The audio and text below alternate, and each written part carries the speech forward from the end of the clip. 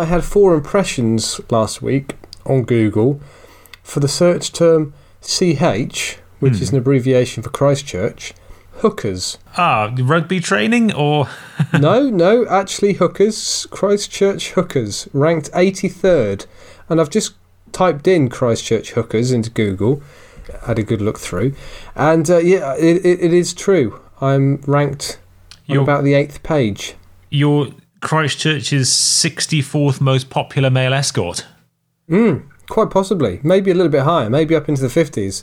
Wow.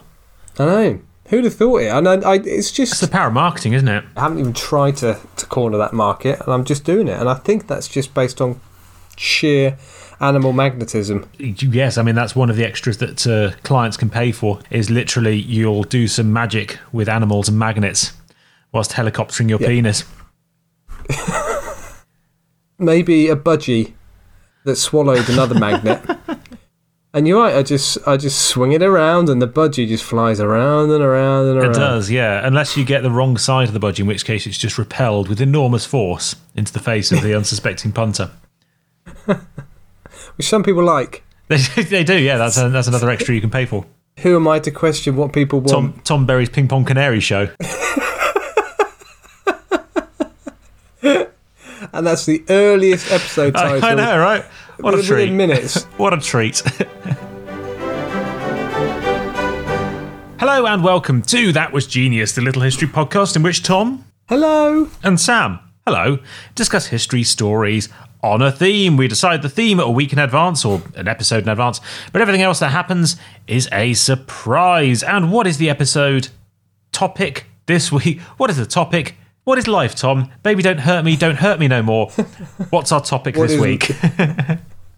I'll add in another dramatic pause like you did. Weird and disgusting traditions. How did you find your research for this one? Oh, it's a bit revolting to start off with, I'll be honest with you. I decided... It was, and then you decided to stop researching on the toilet, cleaned yourself up. My early research, as it often does when researching for this podcast, made me thankful again for living in a post-Enlightenment society, because I started looking at initiation ceremonies. Ooh. And what is it, Sam, with tribal communities and doing odd things to their genitals? When you say tribal communities, do you mean tribal in the sense of indigenous, or do you mean tribal in the sense of we go to this ex-public school and this is the way we've always initiated new students, by shoving bonbons up our bellends and then sticking them in a pig? That kind of tribal. I'd take a bonbon up my bell end, to be honest. In preference to some of the things I saw on the internet. Wow, yes. Like, I think going through puberty is pretty hard. I don't think you need to have a tribal elder sitting on your chest while someone else circumcises you and makes you eat your own foreskin. I don't think you need that at that time in your life. Or having your cock sliced down the middle. Oh, have you heard of this? Like a cheap Frankfurter. Jesus. This is a genuine thing. It has a name. I forgot what it was called, but this is a genuine thing, and I googled it, and there were pictures. Oh, obviously, there's the old cutting out the clitoris thing that seems quite popular. Yes. Yes. And anyway, so plenty of these, and they just seem to develop organically in different parts of the world. It's a global thing. Aboriginal Australians, Native Americans, Indian tribes, African tribes, Southeast Asian tribes. What's wrong with just having a beer? Yes. Or, going for a curry on your 16th birthday. All it shows is that humans are disgusting animals who can't be left alone with our own genitalia. Exactly. Absolutely right. And I have no problem believing as well that we've been doing this for hundreds of thousands of years, fiddling with each other's knackers. Yes. Put it away. In the end, I did get somewhere good, though. I did find something that I was satisfied with, where it was largely because it was grown adults who were doing odd things to each other. Good. Well, that's with the groin area mostly out of bounds. Not always, but mostly. Lovely. I'm a crotch-free zone as well this week, Tom. You'll be pleased to know. Crotch-free zone. It's my turn to go first then, isn't it? Yeah, sock it to me. Sock it to you. Well, Tom, I've got a lovely traditional bit of ritual sporting warfare for you today, with a pretty horrendous runner-up prize thrown in for good measure. Nice. Although, to be honest, the most gruesome thing you're going to experience today is the way I try and pronounce various Aztec names. So apologies in advance, everyone. I've tried to write them down phonetically, but I've really not done myself any favours this week. I'm going to be talking about the Aztec Flower Wars, which sound lovely, weren't lovely. They were fought between the 1450s and the arrival of the Spanish in 1519 and became something of an unpopular local tradition among Aztec city-states. And these were basically non-war wars. They were a kind of limited warfare designed to train up high-ranking nobility without the risk of getting killed by annoying common archers and stone slingers and idiots and plebs. They were supposed to be a good way to gain favour among the gods without completely slaughtering your entire male population. That said, they were still very, very dangerous. Thumb Wars. Is that what it was? Closer to shinsies, I think, than Thumb Wars. Bollocksies. Oh. Removal of bollocksies, possibly, yes. Sacrificial bollocksies. Incidentally, was a Greek hero. Indeed he was, yes. One of the Argonauts. Yes, I don't know. I'm trying to think of a pun name to go off the back of that, and I can't, so we'll carry on. So plenty of men died in this sporting event, quote unquote, this sporting tradition. The Flower War concept was developed following a period of intense famine in Central America from around 1450 to 1454. Tens of thousands of people died, and surprise, surprise, the Aztec priests blamed it on angry gods and demanded that to placate them, it was necessary to sacrifice, quote, many men, and that this had to be done, quote, regularly. We haven't been given any specific figures. No. The communications are vague in that area. The gods have really left it up to us. If only we had a system of written numerals, this would have been an awful lot easier. Unfortunately, the gods in our prayer just said many beads. It's a little bit like a slightly unhappy wife who's not telling us why. Yep. She's just waiting to see what we do. Yes. There's a pile of post on the table. Could be a clue. Could be a bank statement, an insurance document, a missed bill. Who knows which of them she's pissed off by? Let's play the game. We'd spin the wheel if we had one. Unfortunately, we as Aztecs don't. So we're going to spin the alpaca. Yeah. Let's rotate the llama.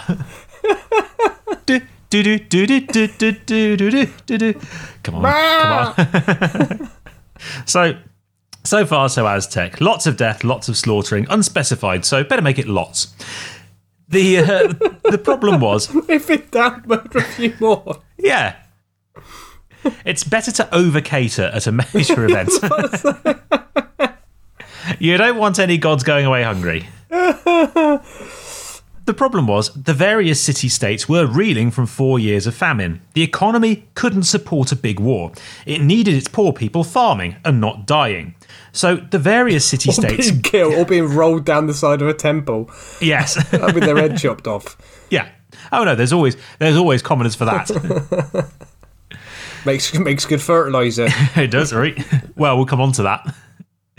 The various city-states got together and decided that instead of a great big war, they would develop the sport of the Flower War. And it was called the Flower War because it could happen at times of the year when poor people were farming. So when there were flowers out rather than in the winter when it was all a bit barren. And it really was a sport. There were codified rules. Each side had a set number of men, no more, no less. All were, where possible, professional soldiers of high social standing who wanted to make a name for themselves in battle. Ranged weapons, archers, stone throwers, dart throwers were banned. The gods liked brave. Yeah, absolutely. The gods liked bravery, so to please them and minimise the loss of life, everyone fought with close-range weapons. Usually something called a first Aztec word of the day. Sword. Fist. A macahootl, I think that's pronounced, which is... Macahootl.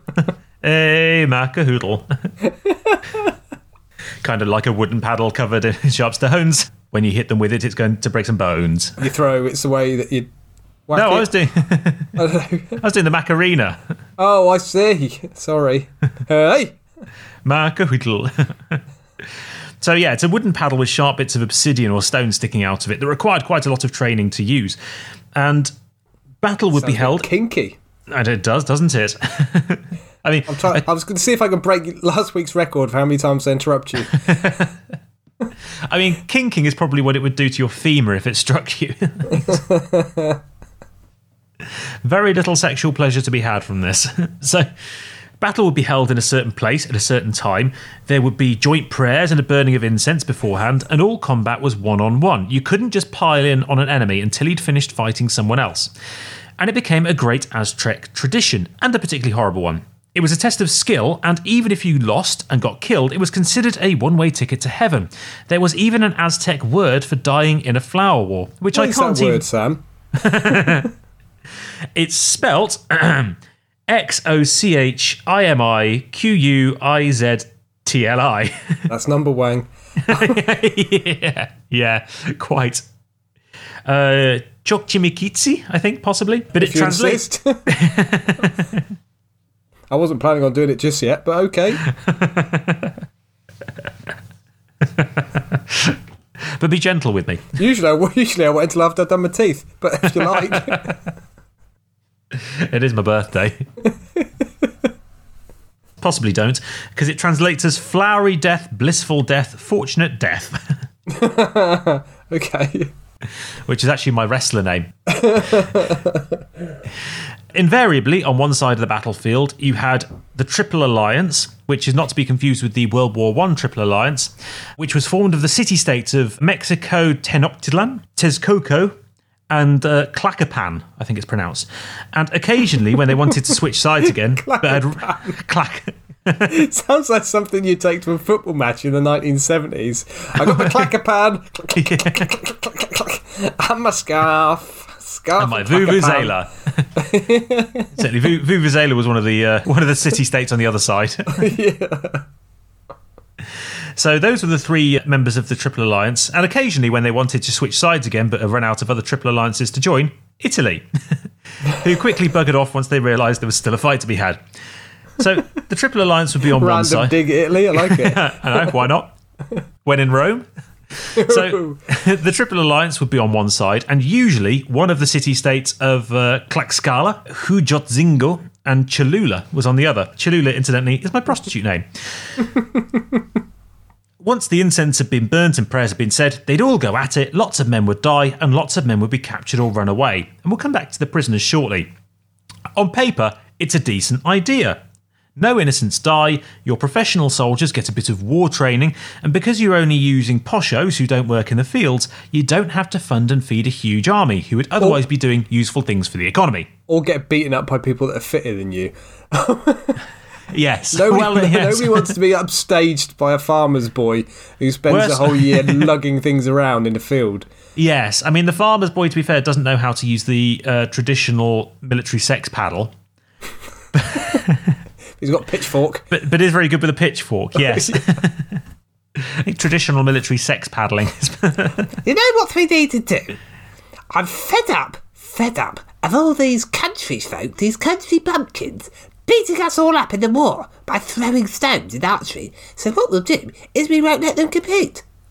Yes, we won't let them in the war. This can be just a war for people who are very, very good at war and know what they're doing, and everyone who is rubbish at war can be banned, and then we'll just paddle each other's bottoms. I just imagine a load of pasty-skinned, upper class weedy types running at each other across a field. Ooh! Take that! I strike you with my oar. I strike you again. Stay still. Yes. This is one-on-one combat, mano a mano. Now I'm going to spank you. I forgot my lucky teddy. Oh no. I'm going to have to go back. Stop. No, there's two of you in him. Housemaster, housemaster. Johnson's cheating. It's not the first time or the last time we'll hear that.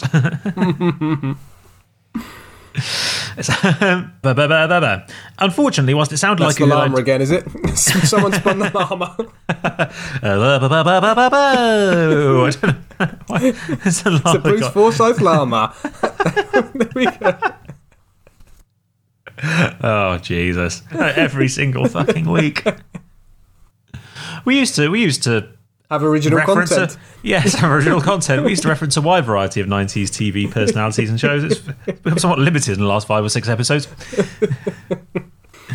So, unfortunately, it didn't work out quite as well as planned.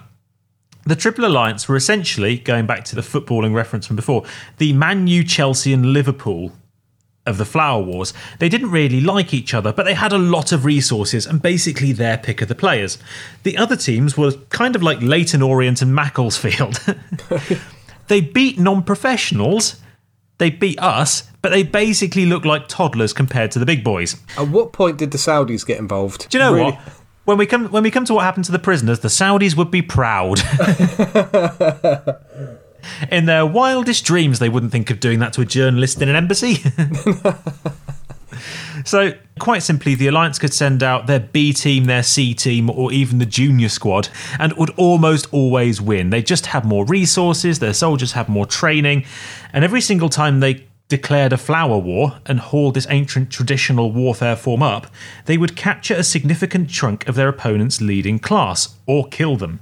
The smaller states couldn't refuse a flower war, because it went against the tradition, and if they did, they would just be invaded with a real war as soon as the farmers were done farming for the year, and that would be an awful lot worse because their cities would be burned and their women and children slaughtered.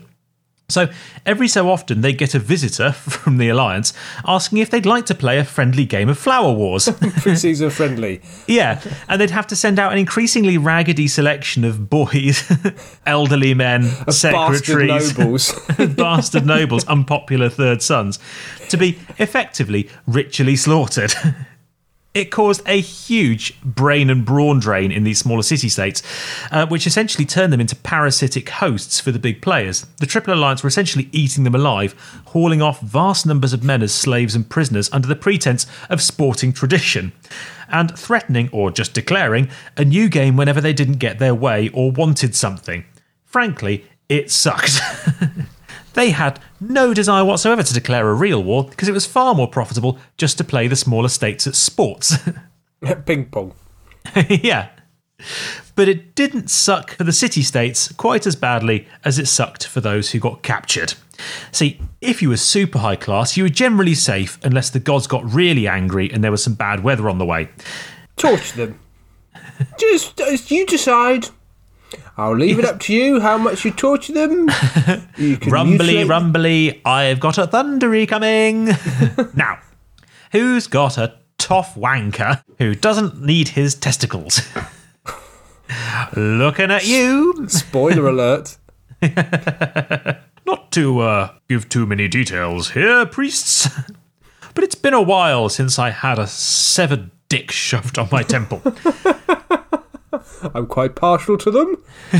Nice field. It would be a shame if something were to happen to them. Slugs. I can make them appear anywhere. Quite partial to a toff's penis. If you don't mind, not to be confused with a toffee penny, which no one likes, including me, and I will definitely destroy your capital if you leave one of those for me. So, generally speaking, unless God got peckish, most of the very high-class prisoners were released. They were ransomed off. But for most of the less important, ritual sacrifice awaited. The normal heart ripped out was pretty common, as was standard for Aztec sacrifices, but a very much worse fate awaited one captive. The one Worse who than had having been... your heart ripped out in front of your own eyes. I'm going to say yes. Okay. Yes. Unfortunately, this honour, inverted commas, was kept back for the one who had been the bravest on the battlefield. Oh. Because they, Tom, were selected... This would be why they kept losing. Yes. Oh no, I'm a coward. Don't be too brave. Just the heart chopped out for me, please. I'm running away. So the bravest soldier, Tom, the bravest captive, was selected for the tickle fight. Right. It's not sounding too bad yet. No. Except, with Tom... a big bosomed lady. Oh, no, Tom. No. This is an Aztec tickle fight. And it occurred as part of the annual March festival of Death and Rebirth. to celebrate the coming of a new year of life in the fields. The festival, Tom, to the god Sipe Totek, whose name in English translates as Twat. Brutal twat. Our Lord of the Flayed Skin. Lord. That's the Michael Flatley show I want to watch.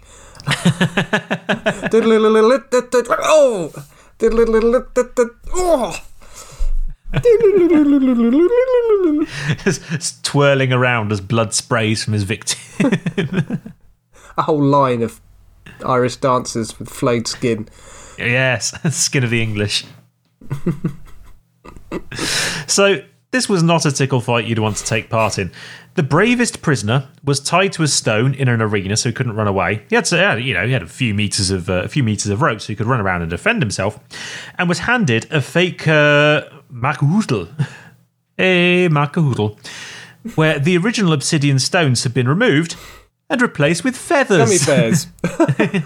Feathers, no, feathers is better. Yes. Feathers. He would then, Tom, have to fight a fully armed Aztec warrior. Right. You'd hope a rather ticklish one. At best, the victim would get a few armpit blows in, maybe a verse of This Little Piggy and a couple of belly raspberries before the bloodthirsty warrior decided to end things with an act of extreme violence. Much like me playing with my daughter. Elbow drop from the bookshelf. Yeah. Take that. She hit me in the face with a copy of Dostoevsky the other day. Did she? Read it, you ignoramus. Yes. I'm trying to discuss the plot with you. Daddy, you plebeian. Once the victim had inevitably lost and been tickled into an early grave with a pointy and highly ticklish end of a spear, the victim would have his skin flayed, painted yellow to represent corn, and then be worn around town by a specially selected slave who was treated as a god. So, but he's dead by this point. He is very dead, yes. Oh, okay, that's not so bad. No, he's flayed once he's suitably wounded. He is an ex-Mayan. He's a Mayan is Waztec. deceased. He's a Waztec. Rather than an Iztec. He's ceased to exist. He's not dead, he's just sleeping. And if you think, Tom, after that you'd rather just have your heart cut out, don't worry, because as part of the festival, the other less brave prisoners were also flayed, after death this time, and their skin was worn as cloaks by the same priest who'd said that God was angry in the first place, who paraded around in their rotting remains for 20 days, getting less and less social invites during that time. At what point did Jodie Foster visit? What? Under Hannibal Lecter's guy. Oh, right. Yeah. Gotcha. Sounds very much like Buffalo Bill, doesn't it? It does, yeah. Although in this case, the corpses were beautifully decked out with flowers and beads and covered in nice jewellery, so Fabulous. They really did put on a bit of a razzle-dazzle. It's got to be flesh. It's raining blood. The gods are very pleased with our corpses. So after 20 days, or at the end of 3 weeks, the rotting and by now probably quite putrid remains were buried in the ground, symbolising the emergence of life from death and the returning of all things to the soil. Huzzah! They could have just scattered some seeds, but no. Mass death. They could have spent that time on an irrigation system, but no. Yes, inventing the wheel, becoming slightly more self-sufficient against adverse weather conditions. Trading with some tribes from the north for some guana. There's lots of things they could have been doing. Yes, but no, we'll just flay everyone we come across. Why do that when we could kill someone and sacrifice someone to the gods? Yes.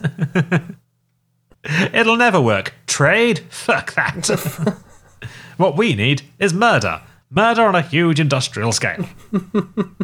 What you say? You think you can make us a substance called metal? No! Don't be stupid. Why would we need that? No. We can kill people perfectly well with sex paddles filled with sharp rocks.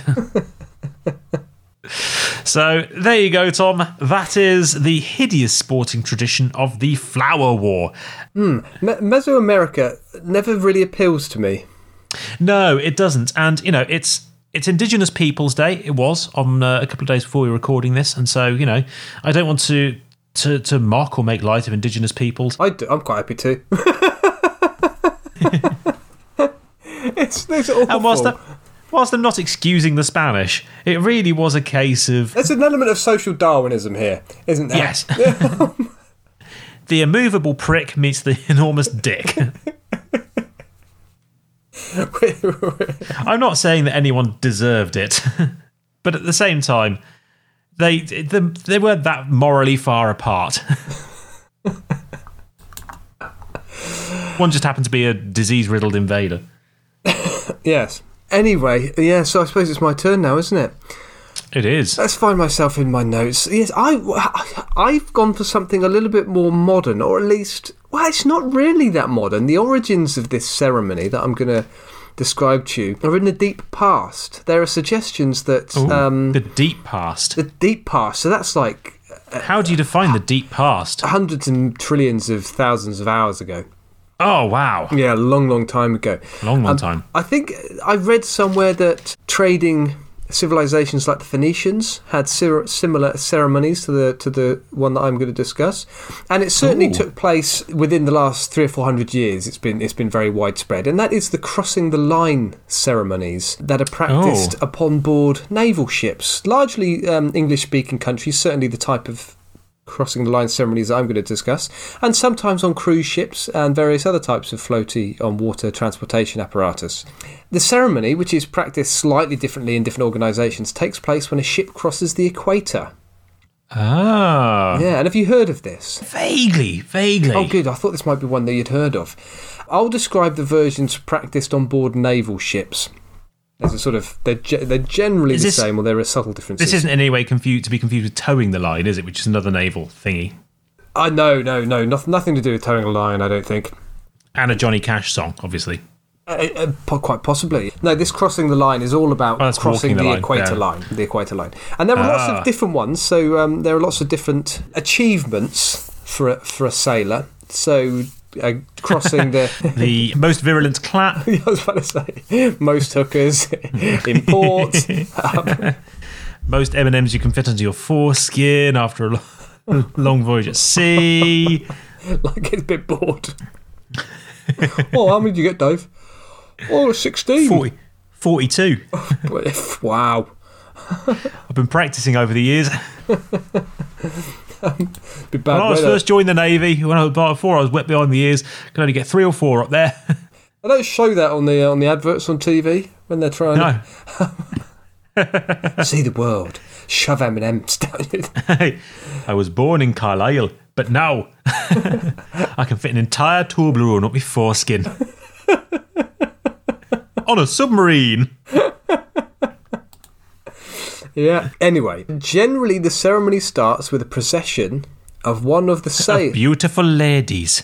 Not far off. With a procession of one of the sailors. Usually, is it a procession if there's only one sailor? Well, there are more to come. Usually, one of the sailors is dressed as Neptune. Okay. One of the more senior members. And I'm not sure. Yes, he's a god. Yes, that would qualify as more senior. I'm not sure anyone has ever seen Neptune, so there is a degree of imagination required. You might go for the. Looks a lot like Santa. Who's Santa? Santa. Oh, Santa, yeah. They just had limited options in the fancy dress costume, fancy dress box. You look like Hitler again. Okay. It's the same outfit you wore at Christmas. That apparently was the Easter Bunny, but I'm fairly sure it's just a Hitler outfit. with Playboy bunny ears. And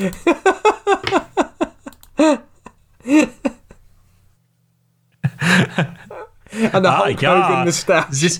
This month's play, folks. I am the centerfold.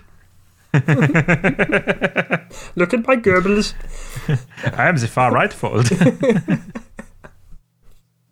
Yes, anyway, so I don't know which type of Neptune you would go for. You might go for the sort of hunky old merman in Little Mermaid with his oversized fork. Whoa. Which is presumably how he remains so buff. It allows him to eat lots of tuna, you know? Yes.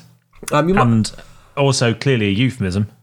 Yeah, absolutely. Those with big forks. The metaphorical fork. Yeah. You might go a bit more Roman and allow Neptune to have legs and an underwater chariot being pulled by some strange combination of horsey-fishy horses. I bloody will not let him have that. Last time I let him take the horsey-fishy horses out, he got drunk and crashed over a mini roundabout. He's banned. He can be a merman and he can like it. Anyway, I don't want to go with this. Neptune is often joined by his queen, which is Amphitrite. Usually a very, very reluctant sailor who's made to wear a bra and a mermaid's tail. Woo! Oh no, not Woo, me! woo, woo. I'm so... How embarrassing for all these other men to see me dressed saucily like a woman. A thong, you say? Oh, the Cher outfit from Turn Back Time video? No! Really? You want me to wear that? No, I just asked you if you wanted a coffee. Anyway, there might be someone dressed as Davy Jones. Am I wearing a bit too much lipstick? Do I look more like Amphitrite than Amphitrite? Do you think tackle between the legs or out on show? What do you think? What's more authentic? In or out? Or in or out? Come on. There might also be someone dressed as Davy Jones and a throng of senior seamen dressed imaginatively with titles like the Royal Baby or the Royal Surgeon, etc. Then there are a large number of bears who help with the running of events. Yeah, bears. They're called bears in inverted commas. All those who have been involved in proceedings before are called bears. They're shellbacks as well, because they've already undergone this initiation. And everyone else is called a pollywog. That's racist.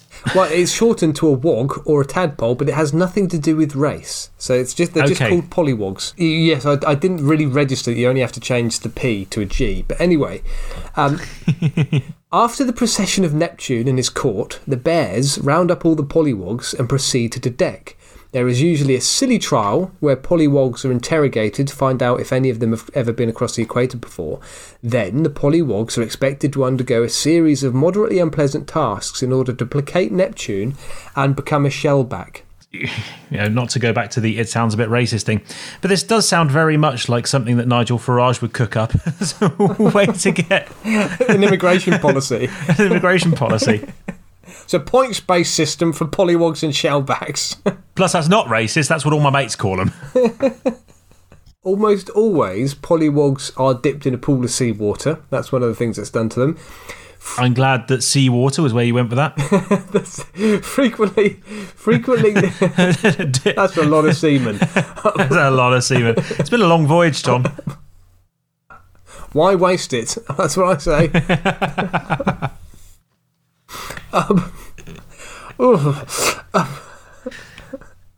Frequently, they have to kiss the royal baby, and the royal baby is usually a fat crew member in a nappy with some unpleasant substance smeared over his belly. Like mustard, chili sauce, grease, raw eggs, that sort of thing. And the polywogs have to kiss What a treat. I know, the polywogs have to kiss his belly, at which point the fat man wiggles his belly in their face. Like a really bad striptease. Often the polywogs have some unpleasant substance daubed all over them. They're often whipped with bits of hosepipe made to crawl over a slippery deck. They often have their heads shaved, eggs smashed on their heads, and sometimes made to crawl through rubbish as well. Oh, that went downhill. Yeah, and the polywogs are also frequently made to consume something a bit revolting, like soap or grease or mustard or raw eggs, that sort of thing. Basically, lick the fat man. Lick him again. Lick him. Lick him. Oh, don't lick me. Oh, last year I was I was queen. Very embarrassing. Just let myself go a little bit. Now, this is the even more fun bit, because we're having lots of fun already. Oh, we are. Let's refer to one of the earliest documented examples of the crossing the line ceremony, and it comes... Oh, I love a sauce. I know. The only thing that makes it more fun is sauce. A sauce about the sauce. Licked off a fat man's chest. Yeah. I found this sauce in the belly button of Project Gutenberg. Oh. And it's the journal of Joseph Banks. Banks was a botanist and a naturalist. Some nudist who studied people's bottoms. In 1768 to 1771, he was part of James Cook's expedition aboard HMS Endeavour that charted the coast to New Zealand and circumnavigated the globe. So, old tackle out and show us your arse, Banks. What? Let's try that again. So, old never knowingly refuse a proposition like that. Let me try that again. My punctuation in my notes made that difficult for me. So, old tackle out and shows your arse, Banks describes a crossing the line ceremony on 25th of October 1768. Quote, "This evening the ceremony of ducking the ship's company was performed, as always customary on crossing the line, when those who have crossed it before claim a right of ducking, all that have not. The whole of this ceremony I shall describe." I'll surmise. So everyone on board ship was... Ducks. Lots of ducks. There's ducks everywhere. Who brought all these fucking ducks on board? There's literally hundreds of ducks. And someone's got diarrhea, and there's ducks. Fuck, this is weird. How old was that meat? Can anyone else hear colours? We should have never trusted those natives. Yes. Those juju beans. Who bought those mushrooms? Yeah. giant ducks. Brilliant. So everyone on board ship was rounded up and interrogated to discover if they had crossed the equator before, including the dogs and cats. Those who were found to be Southern Hemisphere virgins were then told they were to undergo a ducking or pay 4 days' allowance of wine. The senior officers, including Captain Cook and Banks, were led off because they gave brandy to those who were officiating. In the end, 21 men underwent ducking. One by one, these men were tied to a rope that was fastened to the main yard, which is the lowest crossbeam of a main sail. And the men were then ducked 3 times into the sea. So they were just released. So the rope was presumably on some sort of pulley. And they were just released into the sea. Hey. Here's a quote from Banks again.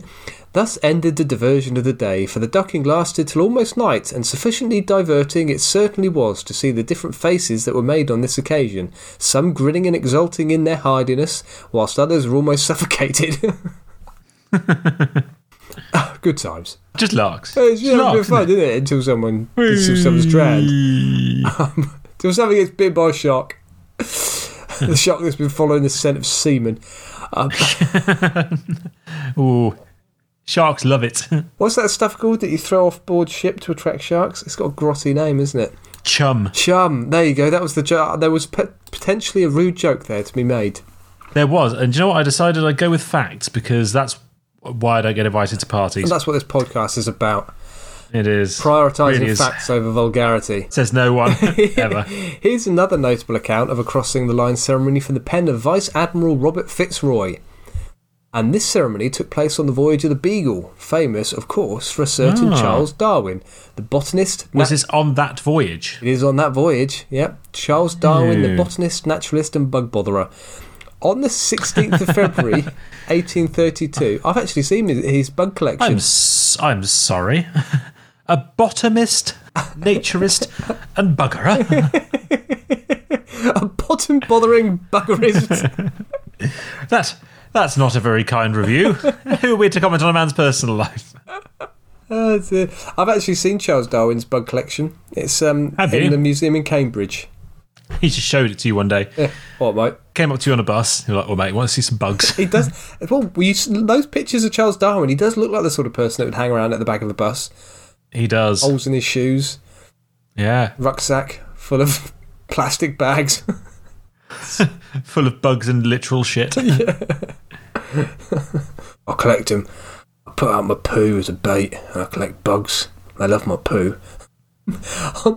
On the 16th of February 1832, the Beagle crossed the equator.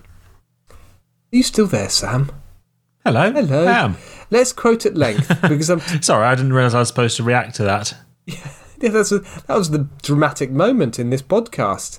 Ooh. He did it. It's on the 16th of February, 1832 Christ. of all years. That day of all days. I don't know. Oh, what a shock. That's a stupid phrase, isn't it? When something breaks and someone says, "Oh, today of all days." It would have been today of all days if it had happened any day that you were using that thing and it didn't work. It's true. Oh, the hoover's broken on a day where I wanted to hoover the house. Yeah, of course it fucking has. It's not gonna break on a day when you're not using the Hoover, is it? Doesn't- And if it is, you wouldn't know. It's Schrodinger's fucking Hoover. Doesn't spontaneously break in the cupboard under the stairs, does it? No. Unless Harry Potter's up to no good again. Harry, why is You're a why is this pervert, attachment Happy. full of spunk? Yes.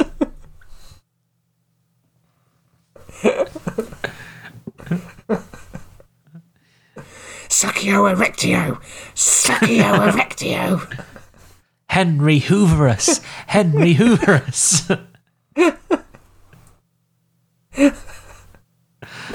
Henry Hoover's just got one tiny little tear rolling down his cheek. Macus Henrius Hooverus Relius. Oh, now that's a nightmare machine, isn't it? A real human being who's just a giant red blocky severed head on wheels. Da, da, da, da, da. Terminator. That's the Terminator T1 model. It's just Hold on, guys. You've mastered time travel, but this is the best you could do. Really? they try to get into the lift like they do in Terminator 2 to get out of the police station. Just this Hoover attachment just slides through the door and starts slides through the door of the lift. I'll be a vac. Hey. Yes. Anyway, here's a quote. Actually, I'm being too lazy to paraphrase, so this is quite a long quote. At sunset that day, we were out of sight of St. Paul, or St. Peter, and soon after dark were hailed by the gruff voice of a pseudo-Neptune. A few credulous novices ran up to the forecastle to see Neptune and his car, and were received with the watery honours which is customary to bestow on such occasions. Hello. Golden shower! Yeah. Bring forth the watery honours. Next morning, we crossed the equator, and the usual ceremonies were performed. Wet t-shirt contest. Gets lonely on a long voyage. It really does. Next morning, we crossed the equator, and the usual ceremonies were performed. And then he just randomly goes into a little bit of a poem here, and it's a lovely poem. Oh, Deep was the bath to wash away all ill. Notched was the razor, of bitter taste the pill. Most ruffianly the barber looked, his comb was trebly nailed, and water dashed from every side. The neophyte assailed. Probably that's the sort of guy he was. That's the sort of guy Banks was. The sort of guy that just would write a poem on a whim. tit. Did. Hey guys, stop pissing on each other and having fun. I've written a poem. Come on, gather around. Hear my poem. Okay. You've got to listen to like how I've written the word neophyte because it's like really clever. Stop drinking. This is serious. Bring in culture, you plebs.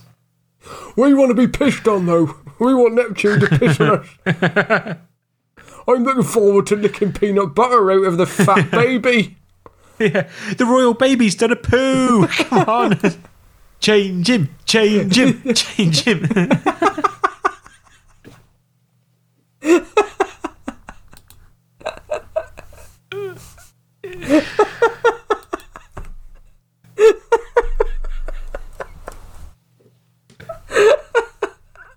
You're right. Oh, it's just the image of that many bored sailors. We're so fucking bored, we're getting excited about the prospect of changing the fat man's shitty happy.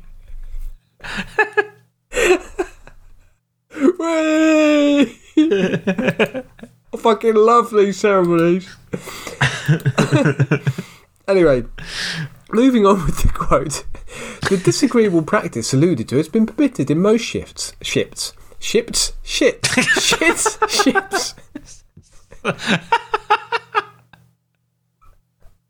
Are you somewhat distracted? No. It's not going to get any better. I'll carry on. Because sanctioned by time and through many condemn it as absurd and a dangerous piece of folly, it has also many advocates. Perhaps it is one of those amusements of which the omission might be regretted. Its effects on the mind of those engaged in preparing for its mummeries, who enjoy it at the time and talk of it long afterwards, cannot easily be judged of without being an eyewitness. So there you go. Anyway, poor old Charles Darwin was unfortunately a Southern Hemisphere virgin, so he got the full treatment. No. Change your nappy, change your nappy, change your... Oh, shit again. Change your nappy. Charles Darwin, do a little poo. Let the crew of the Beagle change you. Have you had your fibre? Have you had your Weetabix? Come on, Charles Darwin. Show us your ass. He's got bugs in his bag and shit in his trousers. Charles Darwin. He's got a sore ass. Let's put on some Bipanthen. Oh, dear me. Anyway, so he got the full treatment, does old Charles, although not as bad as the sailors on board. I think he is treated slightly better. Let's hear what he has to write about it in his journal. 17th, we have crossed the equator, and I have undergone the disagreeable operation of being shaved. At about 9 o'clock this morning, we poor... Oh, that's his defining feature. Yeah. Look, Charles, okay, the beard, that's what people see. It's part of your, your image. Don't get rid of the beard. At about 9 o'clock this morning, we poor griffins, 2 and 30 in number, 32 would probably have been easier, Charles, were put all together on the lower deck. Yes. The hatchways were battened down, so we were in the dark and very hot. Presently 4 of Neptune's constables came to us, and one by one led us up on deck. I was the first and escaped easily. I nevertheless found this watery ordeal sufficiently disagreeable. Before coming up, the constable blindfolded me and thus led along. Buckets of water were thundered all around. I was then placed on a plank which could easily be tilted up into a large bath of water. They then lathered my face and mouth with pitch and paint and scraped off some of it with a piece of roughened iron hoop. A signal being given, I was tilted head over heels into the water, where 2 men received me and ducked me. At last, glad enough, I escaped. Beg pardon? Where the fuck are the ducks come from again? Oh, we got rid of the ducks yesterday. More fucking ducks. Most of the others were treated much worse, dirty mixtures being put in their mouths and rubbed on their faces. The change is nappy. It was very crappy. We've got it in our hands. Oh. The whole ship was a shower bath. And water was a shower of shit. Water was flying about in every direction. Of course, not one person, even the captain, got clear of being wet through. Oh, just fun times. Just lads having fun, isn't it? It is. I think, other than the having excrement rubbed into your mouth, you've read between the lines. There's a party to be had when you cross the equator for the first time, and sometimes boys take it a little bit too far. Well, you've kind of summarised things as I was going to summarise things, Sam. Oh, sorry. This was my Jeremy Springer final thought moment. Anyway, there have been controversies surrounding these ceremonies. It's the usual story, just like sports teams' initiations at universities. It's about striking a balance. Done the correct way, these ceremonies are a great way to break the monotony of life at sea, have a laugh, break down barriers, and build a team of closely knit individuals who have been through all sorts of weird stuff together. At their worst, they are hazing. Sounds lovely. It does. Sounds like a good time to be had. At their worst, they are hazing ceremonies where people are bullied, hurt, injured and humiliated. There have been a number of incidents where the ceremonies have been taken too far, but it would appear that the majority of people who go through the ceremony look back on it fondly and even receive a certificate. And these certificates really are very lovely. Oh, they survived. Oh, there are lots of certificates. Well, this happens to this day. So does the rubbing shit into the mouth still happen in cruises when they cross the equator, or do they just rely on the all-you-can-eat buffet to get the same effect? Just a norovirus, yeah.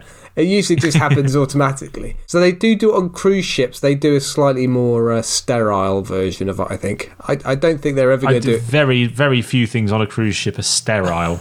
There's too many elderly people. And some of the certificates really are lovely. Anyway, there are lots of examples on the internet if you want to go and have a look at these. And there are also plenty of accounts, photographs and videos of the ceremony taking place. And not just modern either. For example, I came across photographs from the 1930s of people undergoing this ceremony on American ships. Lovely. So it's very, very common on American naval ships, Australian naval ships and British naval ships. And I think there was there's been a few controversial incidents with Australian naval ships and American naval ships where it's just been felt that it's been taken a bit too far. It's also been... Gosh, imagine the Aussies taking things too far with a drinking competition. Exactly. I think it's also been made a little bit more difficult with females being on board and also homosexuality being more acceptable in places like the Navy. When it's just white heterosexual males, they seem to be they just do whatever they want.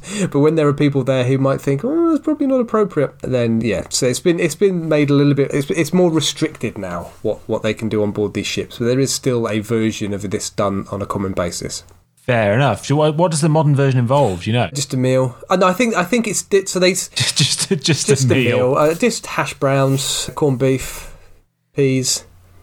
Oh, I'd rather have a face filled with shit. Can of Pepsi. So I think they do everything, but I just think they're not having tar shoved in their face. It might be fair enough. It might be Nutella on the fat man's belly. Sanitised. Yeah. All the fun taken out of it, and I just think it's less aggressive. You see some clips of this this ceremony being taking place, and people are getting thrown around. It's quite raucous, and I think that's just been calmed down a little bit. I also read somewhere that people would get thrown in the sea. On some of the occasions where it was taken too far, people were actually thrown in the sea off board. They were thrown off the ship. Just left. Yeah. Hooray! Left at the equator until we come back later. Yeah, tied to a lamppost in the middle of the ocean, dressed in ladies' underwear. Dressed as Gloria Gaynor. I will survive. Will you? Will you though? Lot of sharks. First I was afraid, I was petrified. I'd had peanut butter shoved all over my face. And then thrown off the side. Charles Darwin is a dick. He put fire ants on my prick. But I'll survive. I will survive. Drop the bass. Hey, hey, hey. Bum, bum, bum. Anyway, that's this weird and wonderful, disgusting tradition that dates back a long time. It's well known that Spanish explorers, voyagers, other European voyagers used to have strange ceremonies when boats passed headlands and things. I think I read somewhere the Phoenicians, maybe when they passed the Straits of Gibraltar, used to have a little ceremony that they would perform. Yeah. So it's got a long history. Very, very interesting. Oh, that's great. Thank you, Tom. It's a pleasure. Have you ever crossed the equator in a ship? Have I ever crossed the equator in a ship? What a good question that one is. I mean, it's not. It's a closed question. The answer's no. Oh, well, I'm having a good thing just to check, because I've crossed the equator in a plane on innumerable occasions. I know a lot of your shit will have passed the equator. I'm just looking to see if the equator... And I covered it in peanut butter, just, the equator? To mark the celebration. You covered the equator in peanut butter? No, when all of your shit was on a boat being shipped from New Zealand back to the UK and vice versa, I smothered peanut butter over some of it. Why wouldn't you? Well, it's a tradition. I know I haven't. I mean, the closest I've probably been is Southeast Asia, Thailand. Fair enough. Yeah, that's probably the closest I've been to the equator. How about you? Because you've travelled widely. Yes, but not very much of it on ship. By ship. So, no, not me. Harnessing the power of stray cats. I do, yes. I tend to travel via intergalactic wormhole. That's my go-to. Much more environmentally friendly. Intergalactic worms. That is the peril, yes. Oh, brilliant, Tom. Brilliant. Lost down my black hole. Woof. He says with didn't deserve a woof. Sad resignation. Didn't deserve a woof. It deserved a woof with the amount of enthusiasm that it was given. Do we have any audience feedback? We have some from John, who's one of our patrons. Yes. I won't read it out completely because you mentioned to me in a previous episode we should keep this a bit shorter. It is quite a long email, but thank you, John. It's a very lovely email. Very lovely email, lots of fan mail, and he enjoys listening to our podcast while he's trying to put his kids to sleep, and he has to stop himself laughing out loud because we're so hilarious. We are very funny. We are very funny. Yeah, he likes Pliny the Elder, whiskey, and history and bum jokes. Me too.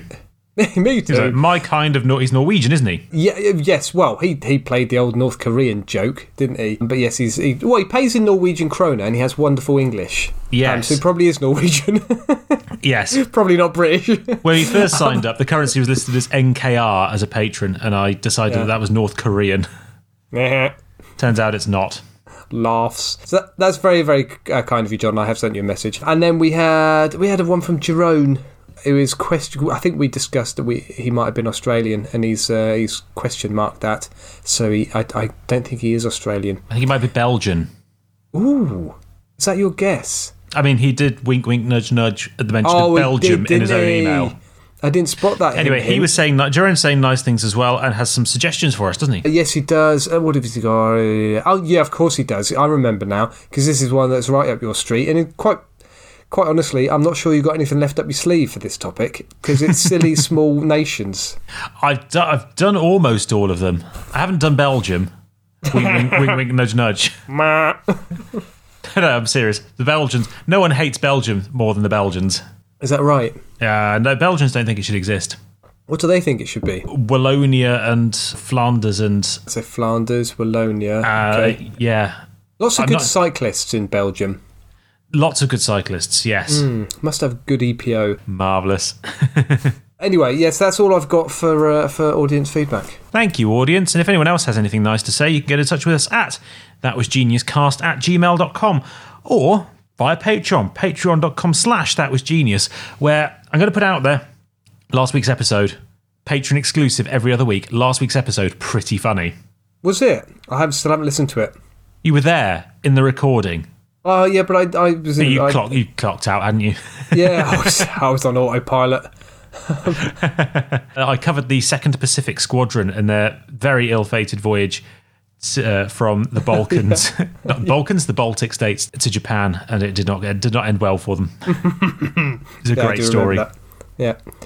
Now, I don't think we've got anything teed up. No, we don't. No, we need to think of one for the next Patreon episode next week. So one from our rapidly thinning imaginations.